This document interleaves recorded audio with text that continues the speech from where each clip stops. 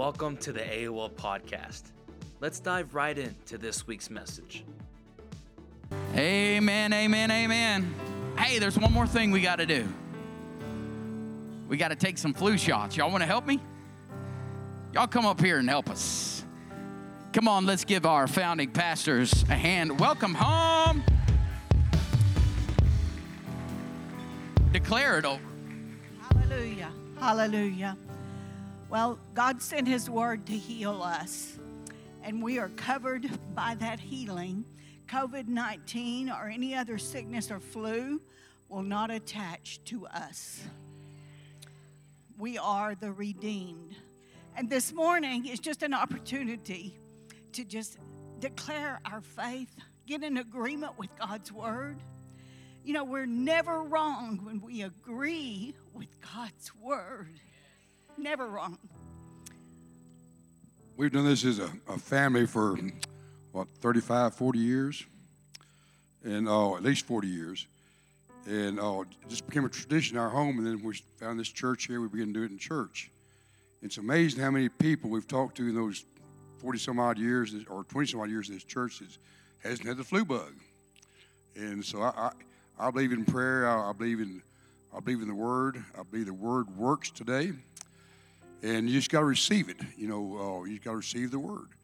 And yes, you may have a symptom. I've had symptoms. In fact, I preached at camp meeting. I had every symptom of flu you could have. And I got up here and preached the first night or second night, and all the symptoms left. Because they have no legal right. I don't care if it's COVID. I don't care if it's the Asian flu, the bird flu, the who-what flu. It has no legal right being you because Jesus defeated 2,000 years ago. All sickness and all disease under your feet, but you must keep it under your feet. If symptoms arise, you may get a symptom, you go home today. Or you got to say, well, I got injected today by the Word of God, and the Word of God is more powerful than any sickness or bug or disease or COVID or cancer or anything. Amen? So let's just agree together. Say, Father God, in Jesus' name, we thank you that the Word says that you are the Word. The Word says you were in the beginning. The Word says you're the Father. The Word says you became flesh. And the Word says you sent your Word, Jesus Christ, the Son of the living God, to heal, deliver, save us, forgive us, atone for our sins and our sicknesses in Jesus' name. So, Father God, we receive your Word today into our bodies as immunity against every virus, every cold, every sinusitis, every COVID, every whatever comes along, God. We receive your Word to be our immunity against it in Jesus' name. Amen. Amen, amen, amen. Your body is strong to fight virus, infection, disease of any kind. Amen. Well, why don't you find somebody this morning, shake their hand, give them a high five, elbow them. Say, ask them, are you ready to receive from the Lord today? Praise the Lord. It's 11:15. They don't play the Jets till 2:30. How many of y'all know the Lord is in this place? Amen. Well, truly, who is happy to be in the house of the Lord? I know I am. Amen. Ezekiel, if you have your Bibles, open them to Ezekiel chapter 9. If you haven't been here, we have been looking at a particular topic here on being a marked people. And I believe it's for such a time as this. I asked for a handheld in the podium today because I am teaching to myself. If you've ever been through the book of Ephesians, you see the gifts that God gives. He gives the gift of the apostle. How many of y'all thankful for the apostle? How many of y'all thankful for the prophet that points? All right, going through this, I'm not meaning any gestures of any kind, but we got the apostle, we got the prophet, we got the evangelist. He offends and he corrects, and then he leaves town and leaves it to the pastor. Amen? And he is married to the church, and he loves you. And I can say this as your pastor, I love each and every one of you. But then we have the teacher, and he is small enough to get right in that place in your ear that the big finger can't get into. Amen? And so I believe today that I'm going to preach a little bit, but I'm going to teach mostly because this is a topic that I've said to the Lord, I want to get out of the way And I want you to do what you can do in the hearts of people today, this morning. Amen? And so being a marked people, the Bible tells us in Ephesians chapter 1 and verse 13 that you were sealed or you were marked, or cowboys would say you were branded in him with the Holy Spirit of promise. And in Ezekiel chapter 9, he says this in verse 4. He said, the Lord said to him, go through the midst of the city, throughout all of Jerusalem, and put a mark. Everybody say mark. On the foreheads of the men who sigh and grieve over all the repulsive acts which are being committed in it. God, I just pray that there would be the same spirit in me as it's in you, Lord, to grieve over. How many of y'all know there's repulsive acts that are happening all over the world and in this nation today? And he said, I'm going to put a mark on people that grieve over those things. He said in verse 6, utterly slay old men, young men, maidens, little children, and women, but do not touch or go near anyone on whom is the mark. And when you're a marked people, I'll just give you some good news before I cut down the tree today. When you're a marked people, the Bible says, if you keep going in the book of Ezekiel, the Bible tells us in Ezekiel 22, he's still looking throughout the whole earth, looking for one man who would build the gap, who would bridge the gap. But these marked people, the Bible says this in 36, and this is a time of wickedness is on the earth, but this is what the marked people get in verse 24. For I will take you from the nations and gather you from all the countries and bring you into your own land.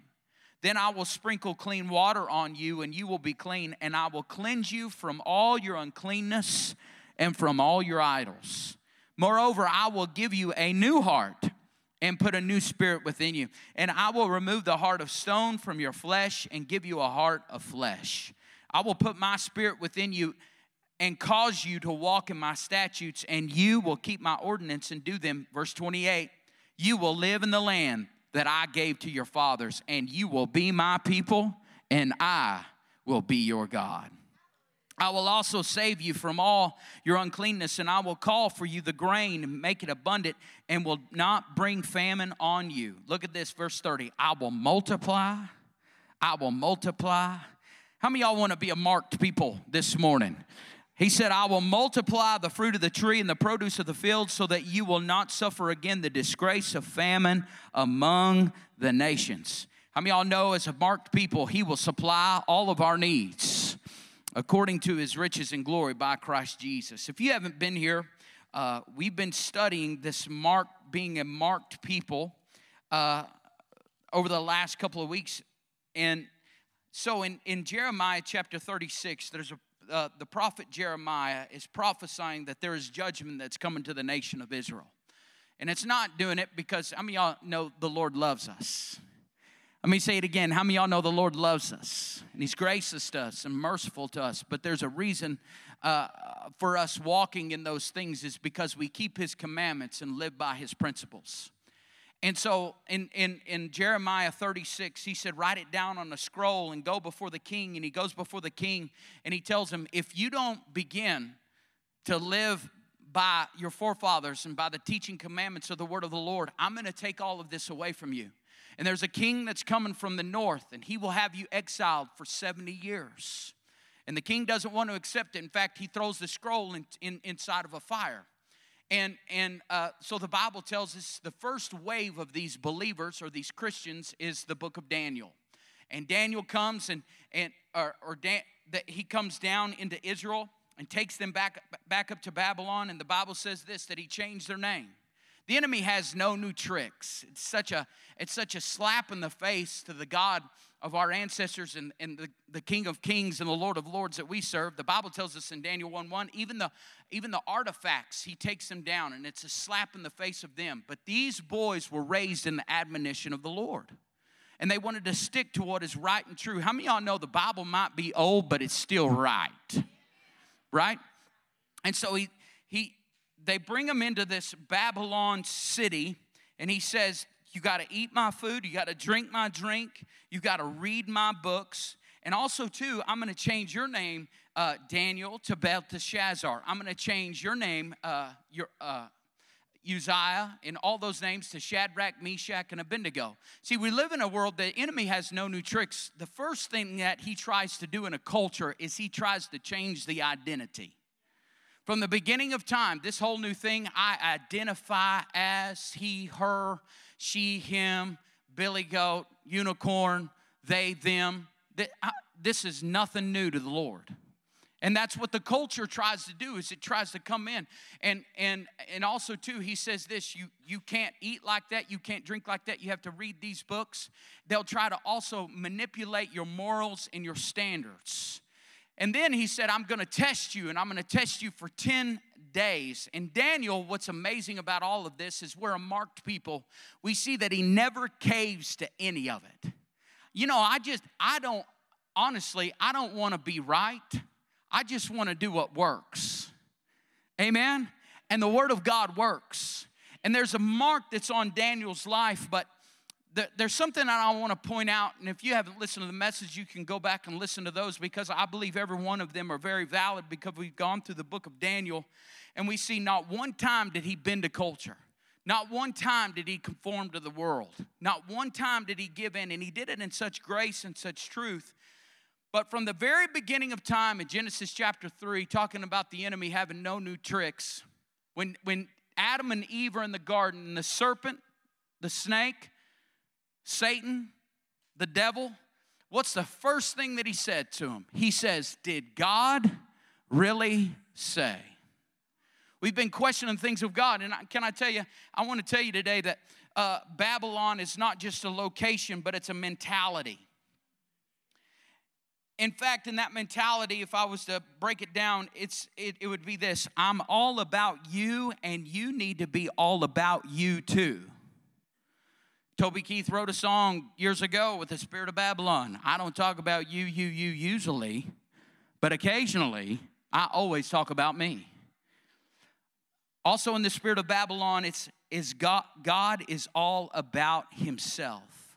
See, Babylon is not just a locality, but it's a mentality. In Genesis chapter 11, you can go with me if you'd like. We're going to come back to Daniel chapter 4, but we'll also have it on the screen. But where Babylon is first introduced to us, it tells us in Genesis 11:4, and I won't share with you the whole message of what's going on here, but it says in verse 4, come, this is the spirit of Babylon, come, let us build a city for ourselves, for us, and a tower whose top will reach into the heavens, and let I make a name for myself, ourselves, so that we will not be scattered and be dispersed over the surface of the entire earth. Now we see in verse 9, it says, therefore the name of the city was Babel, because the Lord confused the language of the entire earth. Can I tell you there's a spirit of Babylon in the earth today?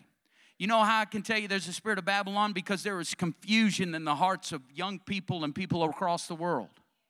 Can I tell you, I know that there is confusion because mental illness and people on antidepressants is bigger than it's ever been, ever.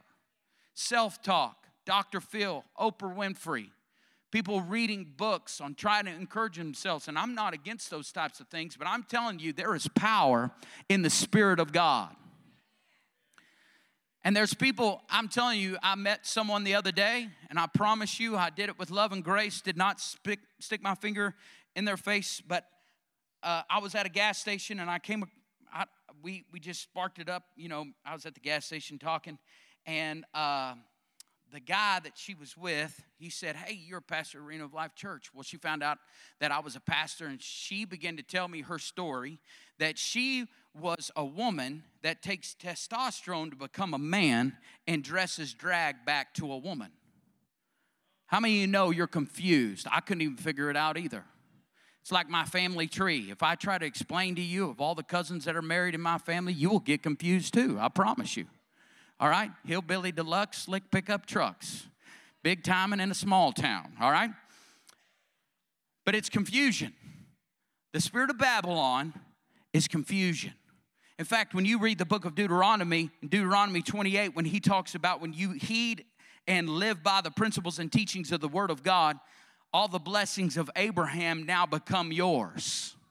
But he also says this, when you don't live by those things, there's a curse that comes over you and your household. And one of the things that comes with a curse is a confused mind. So at the very beginning of time, the Lord has shown us that there is a spirit of Babylon that is in the earth today. The book of Corinthians tells us that the God of this age has blinded the minds of the unbeliever. Now you go to the end of the book in Revelation. It talks about it in Revelation 17 when this is during the Great Tribulation. Because you might say, well, Pastor, if the Lord really cares about these things and knows that there's a spirit of Babylon on the earth, why doesn't he take care of it? He's going to. So we better have our hearts right. And it talks about in the Great Tribulation that the Antichrist actually gets in bed with or partners up with, in verse 5 of 17:5, Revelation 17:5. And on her forehead name was written a mystery, Babylon the Great, the mother of prostitutes and of the abominations of the earth. Can I tell you, this spirit of pride is at the top of the list of sin in people's life. In fact, the book of 1 John, when he talks about the things of this world, what does he say? The lust of the flesh, the lust of the eyes, and the pride of life. There's one more, and it's found in the middle of your Bible, and it's in Isaiah chapter 47, in verse 8.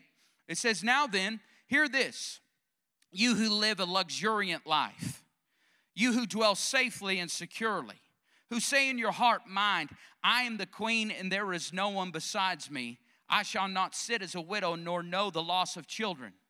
But these two things shall come to you abruptly in one day. Loss of children and widowhood, they will come on you in full measure in spite of your many claims of power through your sorceries, in spite of the great power of your enchantments. For you, Babylon, have trusted and felt confident in your wickedness, and you have said, no one sees me. Your wisdom, your knowledge have led you astray, and you have said in your heart mind, I am, and there is no one besides me. This morning, as I'm talking about Babylon, what Babylon, the spirit of Babylon does in people's life is it magnifies you and it lessens God. And can I tell you right now, I can say this with all confidence, that the enemy has all his poker chips on the table, wagering the farm against you and your household, that this mentality will be in you right now, and that you will want to do what you want. He doesn't care that you come to church on a Sunday morning. What he cares about is that Sunday afternoon and all the way through Saturday night that he can have a grip on you, because he knows if he can have you 6 out of the 7, eventually he will have you all 7. It creeps in. I will serve God, but also there's some things in my life that I want to do. And can I tell you, this is a mentality that's in the earth today. And I want to be very careful how I share this, because my heart is for you to receive today the word, because we live in a world that celebrates a word called pride. Pride. In fact, I remember the first time that I saw it on social media, people posting, it's Pride Month. I remember thinking to myself, of all things, they picked a rainbow. That absolutely that's a confused mind right there. A rainbow and pride. Pride is all about you. We have rainbows because it was all about God and him saving us and him restoring us. We live in a culture today where we celebrate something that I was raised as a kid. First pride comes, then a fall comes. I was raised as a kid knowing this, that what is the old King James? Only by pride comes contention. Only by pride comes strife. You don't believe me? Look at the shooting last year in Tennessee at the Christian school, where a confused mind of a girl that thinks she's a boy and a Christian school that told her, was honest with her through grace and truth. Do you think only by pride comes contention and strife? Through strife, she goes, you think it's by love, and love covers all, and rainbows, that she went in with an AR-15 and started killing children? No. That's confusion. And it's something, if you're not careful, it'll creep into your life and in your home and in your mentality and your business overnight. God has to always be at the throne of your life and everything.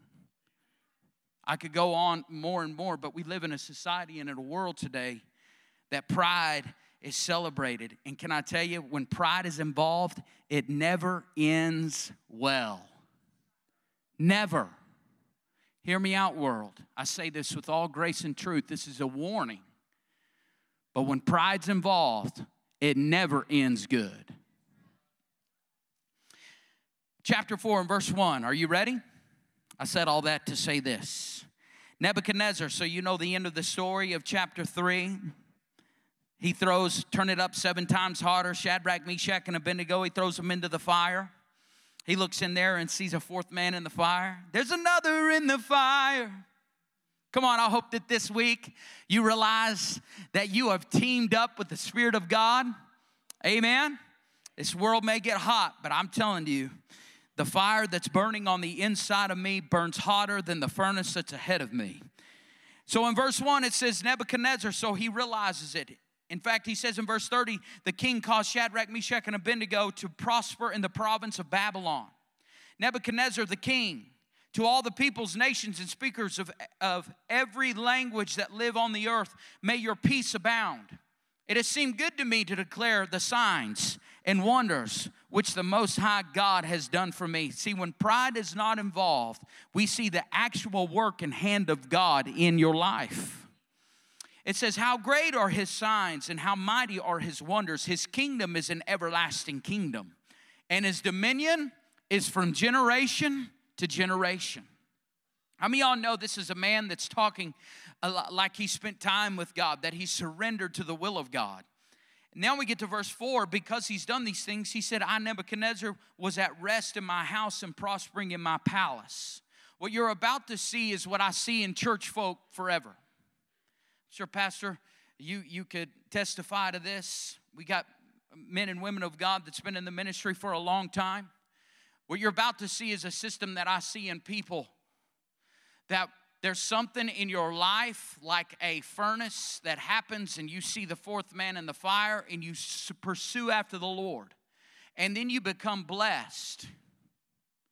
And then you think that blessing come from what you did, and you forget about God, and you put him on the back burner.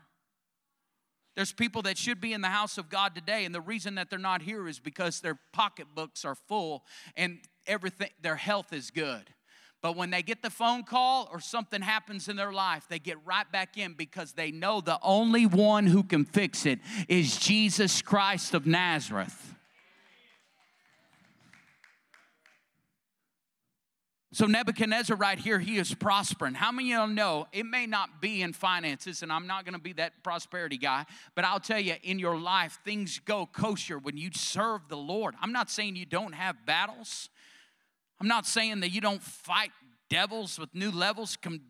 I do know all of those things, but I'm just saying that he's being blessed, and it's because the hand of God is upon him.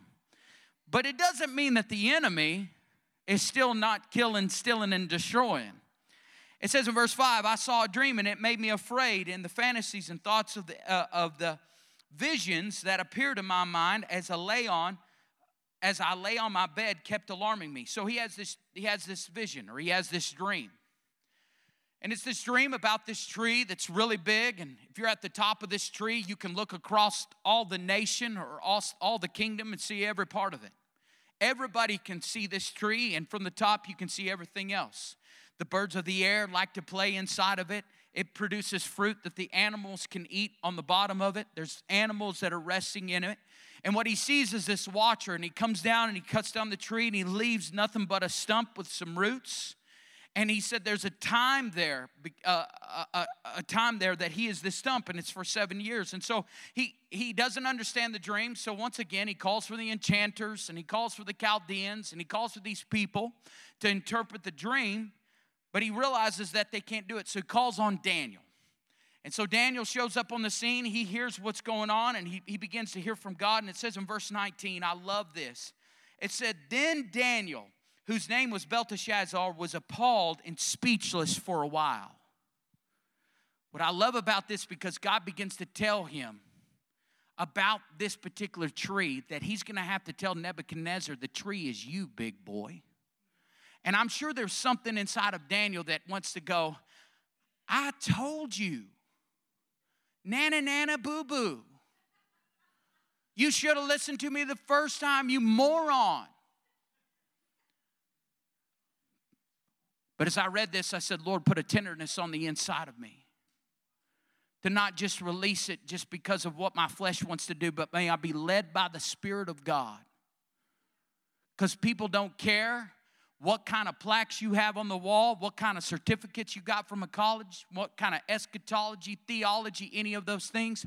What they care is about Jesus that's on the inside of you, and whether or not you have the door to connect with him is who is in you, not who you are.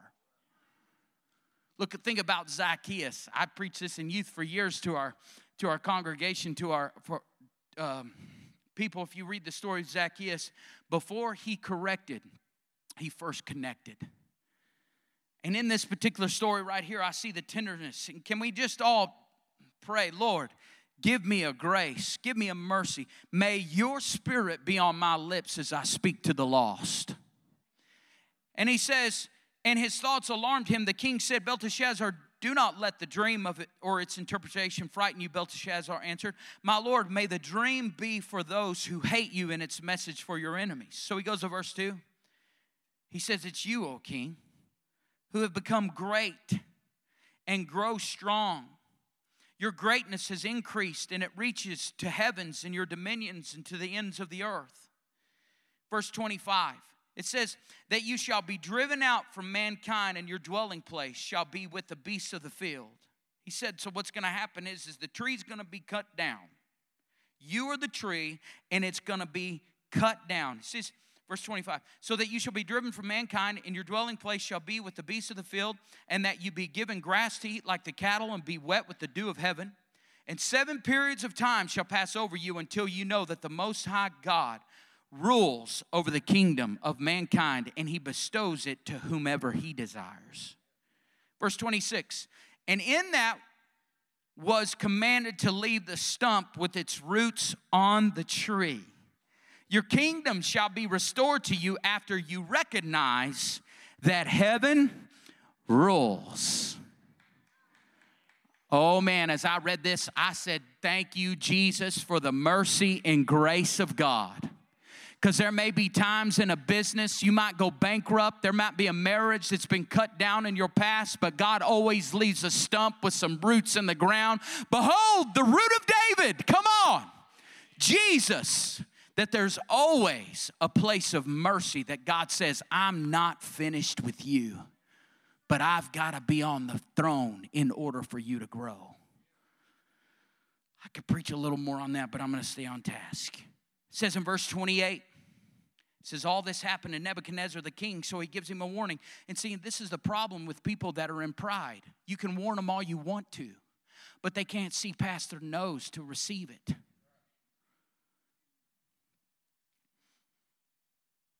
12 months later, he was walking on the upper room of the royal palace of Babylon. The king said thoughtfully, is this not the business that I built for myself? Is this not the family that I did? Is this not the work of my hand? He said, is this not the great Babylon, which I myself have built as the royal residence and seat of government by the might and power for the future honor and glory of my majesty? You know, at this particular time, this was an ancient wonder of the world. Babylon, you study history of it and pictures that they try to portrait of this was before our time today, but he actually had wisdom to build an irrigation system where they could put these vines even up on the top of buildings. It was beautiful. Everybody that went, it was amazing. But he said, this is what I did. Can I tell you, get ready for a fall. Even if you're in a ministry or in a business, that you have this mentality in your mind. You may have said it to your husband or you said it to your wife. This place couldn't make it without me. This is for all of us to hear. A husband, if you're saying this family wouldn't make it without me, no, that family wouldn't make it without God. Get ready. It's like the man who stood out there with his boy at a funeral, and they looked at all these graves. You see all these dead people? Somebody replaced them, and you are replaceable too. I'm going to stand behind the pulpit. It says, while the words were still in the king's mouth, a voice came from heaven, saying, O King Nebuchadnezzar, to you it is declared the kingdom has been removed from you, and you will be driven away from mankind, and your dwelling place will be the animals with the animals of the field. You will be given grass to eat like the cattle, and 7 periods of time will pass over you until you know, he was warned of this, that the Most High God rules over the kingdom of mankind, and he bestows it on whomever he desires. Immediately, the word concerning Nebuchadnezzar was fulfilled. He was driven away from mankind, and he began eating grass like cattle, and his body was wet with the dew of heaven, until his hair had grown like eagle's feathers, and his nails were like birds' claws. How many of y'all know, I read a commentary, it said, well, he's just talking about the insanity that overcame him. There's another commentary I read, no, he actually did these things. Either way, this joker is not good. Right? It's like years ago when the guy ate the bath salts. He's eating bath salts. He is not okay. My whole point is this. If you're not careful and pride is evident in your life, there is a peril that will come from that. I don't care how big you are. And as this week, I just began to write some things down. And those of you that have came on a Wednesday night during Bible school, I had to write some things down so I don't get off course and preach. But I want to teach for a minute because I want this to come from my heart. And I want you to receive the word of the Lord today. But I believe this is for each and every one of us. And where God directed me was in Deuteronomy chapter 8. Because Moses began giving a warning to the congregation of Israel concerning the peril of pride and the dangers that come with arrogance in your life. And like I said, if you're arrogant, the only person that doesn't know it is you. But open your heart this morning. It says in Deuteronomy chapter 8, verse 11, I want to read it out of the New American Standard. It says, beware that you do not forget the Lord your God by not keeping his commandments and his ordinances and his statutes, which I am commanding you today. Otherwise, when you have eaten and are satisfied and have built good houses and lived in them, and when your herds and your flocks multiply and your silver and gold multiply and all that you have multiplies, then your heart will become proud and you will forget the Lord your God who brought you out from the land of Egypt, out of the house of slavery. You know what I've noticed is when the economy is booming, the tendency is to forget the Lord rather than to thank him. People say, well, I've been pretty smart in my entrepreneurship. I'm a careful businessman. I've handled my money well. And look what all I have accomplished. My business is great. My bank account is growing. My car is new. My house is big. It's nice. It's grand. But yet we're too wise, too sophisticated to say this with our lips. But in our hearts, we're thinking this, I've done all right. In this text right here in Deuteronomy chapter 8, Moses would say, beware. The possessions we have, the gold, the silver, the portfolio, the house, the car, are all due to God's grace exclusively. What you have, what I enjoy, what we possess is a gift from God to you and me, not because of who we are, but in spite of us. But I've worked so hard. Wait a minute. Who gave you the energy to work hard? Who gave you the ability to be wise? How many of y'all know sometimes we forget? Sometimes we say in our heart, well, I'm just smart. I'm pretty sharp. But it's nothing more than arrogance. Pride creeps in during times of prosperity. And pride is the only disease known to man that makes everyone sick except the one who has it. Everything we have and all that we enjoy is solely because of God's grace, his unmerited, undeserved, unearned favor over our life. So in Deuteronomy, fast forward 9 and verse 4, it says, do not say in your heart when the Lord your God has driven them out before you. Because of my righteousness, the Lord has brought me in to possess this land. But it is because of the wickedness of these nations that the Lord is dispossessing them before you. Why did God bring you and me into the promised land of his kingdom? Was it because he saw we would want to be righteous? No. Like the children of Israel, we were stiff-necked and rebellious from the beginning of time. He did so because of the wickedness of our enemies ahead of us. We have an enemy who from before time began has questioned the goodness and kindness and mercy and grace of God. Can't you eat of that tree, Eve? Satan hissed in his ear as the snake. God knows that in that day you eat of it, you'll become godly. In other words, God is not as good as you think he is. He's holding something back from you, Eve. He knows that if you eat that tree, that it would be wonderful for you, and he doesn't want you to have good things. Satan not only challenged the goodness of the Father in the garden, but in heaven, of course, he said, of course, Job serves you. He said to God, you've blessed him, but in those blessings weren't there, he would turn his back on you. In Psalm 73 and verse 1, it says, God is good, but on the other shoulder, we have Satan always whispering in our ear, no, he's not. So God says, I will prove my goodness and grace by bringing stiff-necked people like those at Arena of Life Church into my kingdom, by showering rebellious people like Travis Bennett with blessing. Ephesians 1, 3 through 6, get ready to shout.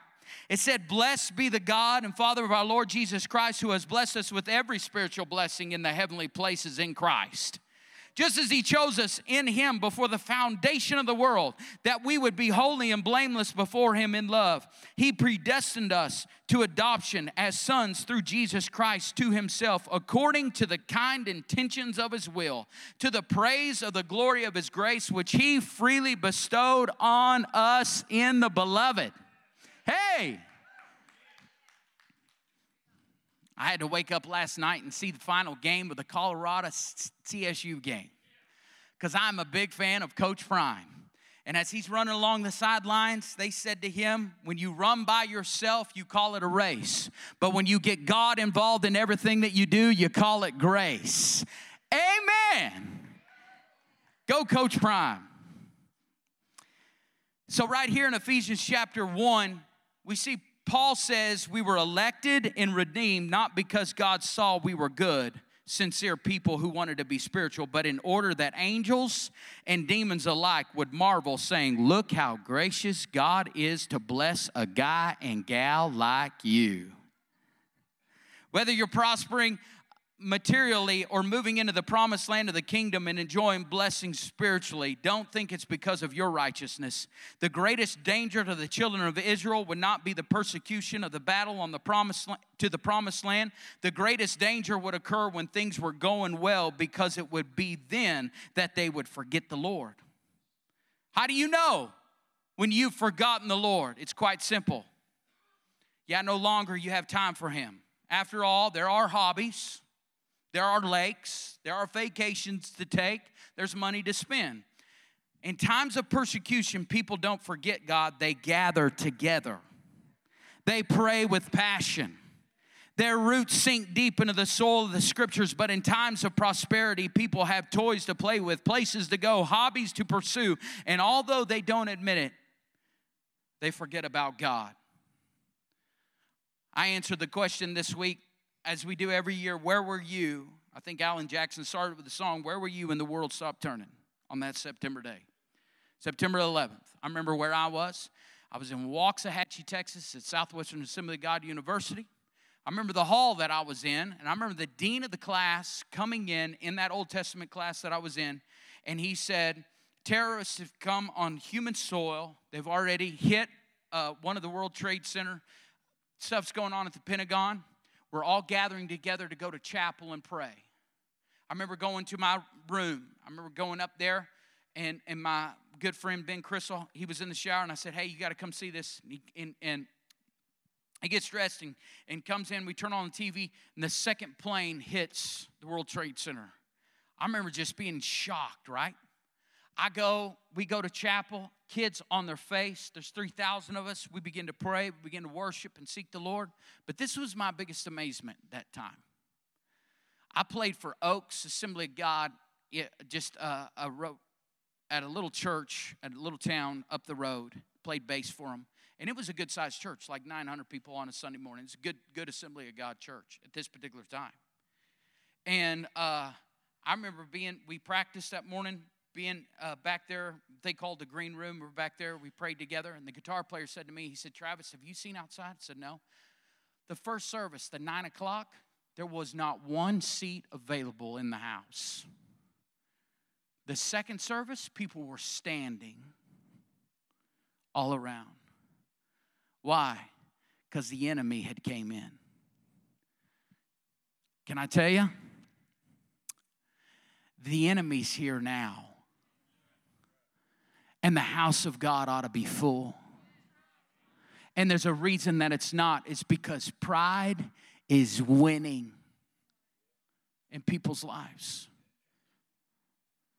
Statistics confirm that people forget the Lord in time of prosperity, not only by withdrawing from the body, but by falling to give sacrificially. Ironically, people give much more generously in times of difficulty than in times of prosperity. In times of prosperity, they say, "I can't tithe because I bought the second four-wheeler, some newer car, and I'm overextended," failing to remember that it was God who gave them the ability to do what they do, to bless them with every single thing that they have. If we truly believe that God has blessed us, we'll say, "This is not my wealth, it's God's." So in giving my tithe, I recognize that what came my way this week is not because of my cleverness or my ability, but because of Jesus Christ of Nazareth. Come on. Hebrews 4:16 says, "Therefore let us draw near with confidence to the throne of grace so that we may receive mercy and find grace to help in time of need." I can come boldly before the throne of grace because God loves to help sinners like me and you. And as I do, I bow my knee in humility, humbled by how God has been to me. And even though I'm stiff-necked and rebellious, I raise my hands in appreciation and raise my head in expectation, not because of my worthiness, but solely because of His grace over my life. When you have eaten and are full, bless the Lord and beware of pride. Moses cautioned the people, and he would say the same thing to us today. God wants us to be those who come before His throne of grace and expect to be blessed. Not because of who we are, but because of who He is. That's my teaching moment. So there's a peril of pride. How many of y'all know sanity needs to be restored in the world today? So I believe that there's something in the text right here. He comes back to God. And there's something in this that I believe all of us that we should leave here saying, "You know what? If it's crept into my life, there's some things that I ought to do." It says in verse 34, "But at the end of the days, I, Nebuchadnezzar, raised my eyes towards heaven, and my understanding and reason returned to me." If you have an NIV, maybe an NLT, it says this: "My sanity was restored." It says, "And I blessed the Most High, and I praised and honored and glorified Him who lives forever." Are you seeing the cycle of life right here? He's in need. He got the Lord. He got so blessed, he forgot about Him. How many of y'all know we need to praise God in the good times and the bad? So now it's good. He says, "For His dominion is an everlasting dominion." See, the same revelation he had in the beginning of the chapter, he's now getting it again because he had taken the focus off of him and now put it back on God. "And His kingdom endures from generation to generation. All the inhabitants of the earth are regarded as nothing, but He does according to His will in the host of heaven and among the inhabitants of the earth. And no one can hold back His hand or say to Him, 'What have you done?' Now at the same time, my reason returned to me. My sanity was restored. And for the glory of my kingdom, my majesty and splendor were returned to me. And my counselors and my nobles began seeking me out." You know, when I read this, God doesn't put him back into His kingdom as a peasant.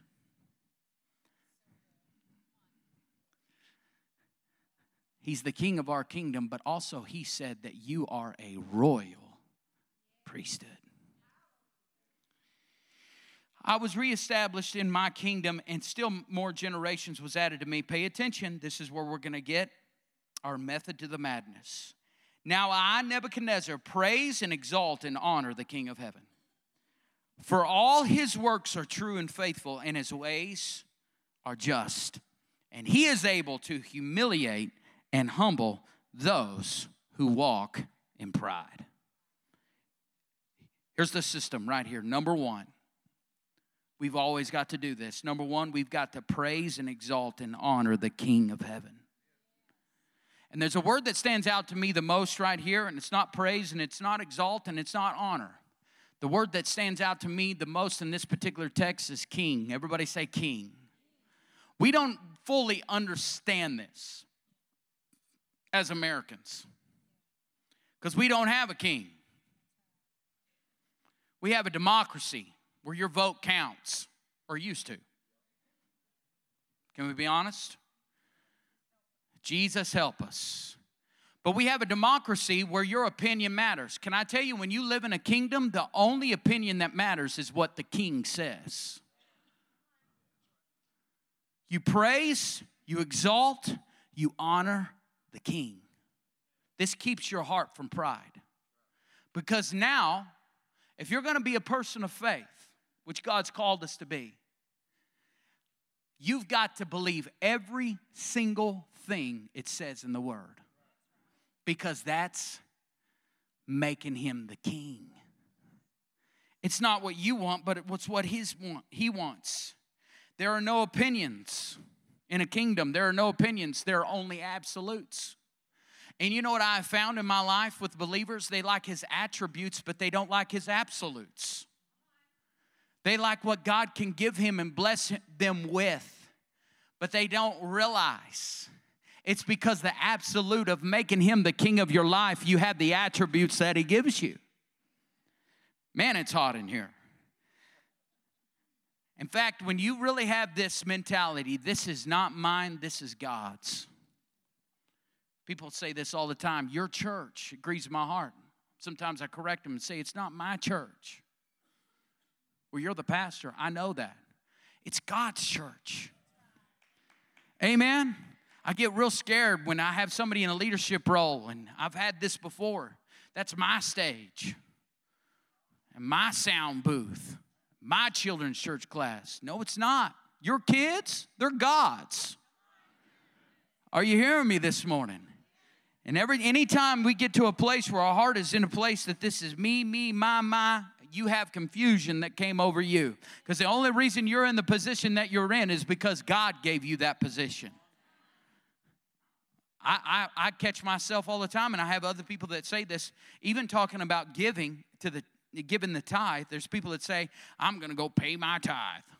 Almost sounds like they're giving their mortgage check. No, I'm returning the tithe because everything that I have came from the Lord, and I'm just giving back to him what he gave to me. I got an amen from all the people that had revelation of that. So number one, this is how it keeps him on the throne. Praise and exalt and honor the King of heaven. This is how our sanity is restored. And this is how you get the keys back to the kingdom. Number two, God is right and his ways are just. You need to know this. God is right. No matter how you feel. I get sick of people, that's not how I feel. You haven't read the word. We don't go by what we feel. That includes the part you don't like and don't understand. You can't cherry pick the word of God, the things you like and the things you don't like. Are you hearing me this morning? Let's read this together. Isaiah 55. If you've been raised in church, you know where we're going right here. But on Isaiah 55, look at this. Verse 7. Let the wicked leave his way, and the unrighteous man his thoughts. Notice here, Isaiah is actually speaking to a wicked people. And he says, and let him return to the Lord, and he will have compassion on him and to our God, for he will abundantly pardon. Listen to this, verse 8. My thoughts are not your thoughts. But I believe this, when I come into agreement with the Lord, I can have the thoughts of God. Amen? I believe his ways can be my ways. That's why you got to keep the main thing about the main thing, and the main thing is Jesus. It says, And his ways are not your ways, declares the Lord. For as the heavens are higher than the earth, so are my ways higher than your ways, and my thoughts higher than your thoughts. Tim Keller, one of my favorite books, it's called The Reason for God. If you haven't read it, read it. But in that book, I had to get in my library and had to pull this out of there. Tim Keller just went to be with the Lord just a couple months ago, but pastored a great church in New York, and he said this: if your God never disagrees with you, you just might be worshiping an idolized version of yourself. Did you bring your steel-toed boots? Leave that up there so people can really let it soak in. If your God never disagrees with you, you might just be worshiping an idolized version of yourself. Is this not the truth? Come on, we should leave here today. God, you're right, and your ways are just, and I want the full counsel of the Lord from Genesis all the way to the book of Revelation. Amen. Here's the third one. So number one, I'm going to praise and exalt and honor the King of heaven. Number two, God is right and his ways are just. Number three, I am going to walk in humility. I need to say this to a selfie, narcissistic world. We live in a world right now that says, you do you, boo. The only one that got that was Caleb and his friend over there. They're young enough. You've heard that before. You do you, boo. Not deboo. You do you, boo. Your kids say it. I've heard mine say it. I promise you, it's around. It's called you do you, boo. No. Don't you do boo, whatever. I got a boo-boo. You do. I don't know. No. People don't like you. People like the God inside of you. Why don't you be more like the Lord? I see people arguing on Facebook sometimes of different things. You know, and that's what they do is cherry pick the word of God. And here's the deal. If you keep the main thing about the main thing, you'll think like the main thing. You want to be like the main thing. And you'll have a conviction on the inside of you called the Holy Spirit that you know. This isn't a theological thing anymore. This is a heart thing. I'm not going to be me, boo. I'm going to be more like God. Isaiah 66 and verse 2, it says this: for my hand made all these things. How many of y'all know we serve a jealous God? He said, thus all these things came into being, declares the Lord. He's saying, I did this, not you. But to this one I will look. God is looking for this one right here. To him who is humble and contrite of spirit and who trembles at my word. Come on and stand to your feet this morning. As I was praying about this, the Lord reminded me of a few years ago. We were at a conference in Alabama. And there was two men that were up on the stage, and they have a video. This was just days before Billy Graham went to be with the Lord. And they went in and they sat down with him, and at the end of his life, he had lost his vision. And he began to impart into their life different things. Billy Graham, this is what Billy Graham said. They said, do you have any regrets? And big tears got in his eyes. And he said this: you know, I still pray. I still spend time with the Lord. But what grieves my heart is I can't read his word. I can't see it. It's still in my heart, but I can't read his word. That convicted me, and that should convict people in this room, that we can see his word, but we choose not to. But one of the things that pointed out to me was they said, what would you tell a young minister? What would you tell a man? He said, I would tell him this. I would tell him to keep his face down on the ground, because that keeps the Lord on the throne. And when your face is in the ground, it gets rid of all the distractions and gold and silver of this earth. And it makes this is my own words, but this is what I took it. It keeps the main thing about the main thing. And the main thing is Jesus. So if Billy Graham, could you say that about, man, I wish I had my eyesight. But I believe that's wisdom for us today. that we are a society, we are a people that is blessed. Would you agree? Go to Africa. Go to Mexico. Go to places. The reason we're blessed is because we've had coins that said, "In God we trust." But can I tell you, the only people that will continue in that are the people who are marked and keep the main thing about the main thing. And the main thing is Jesus.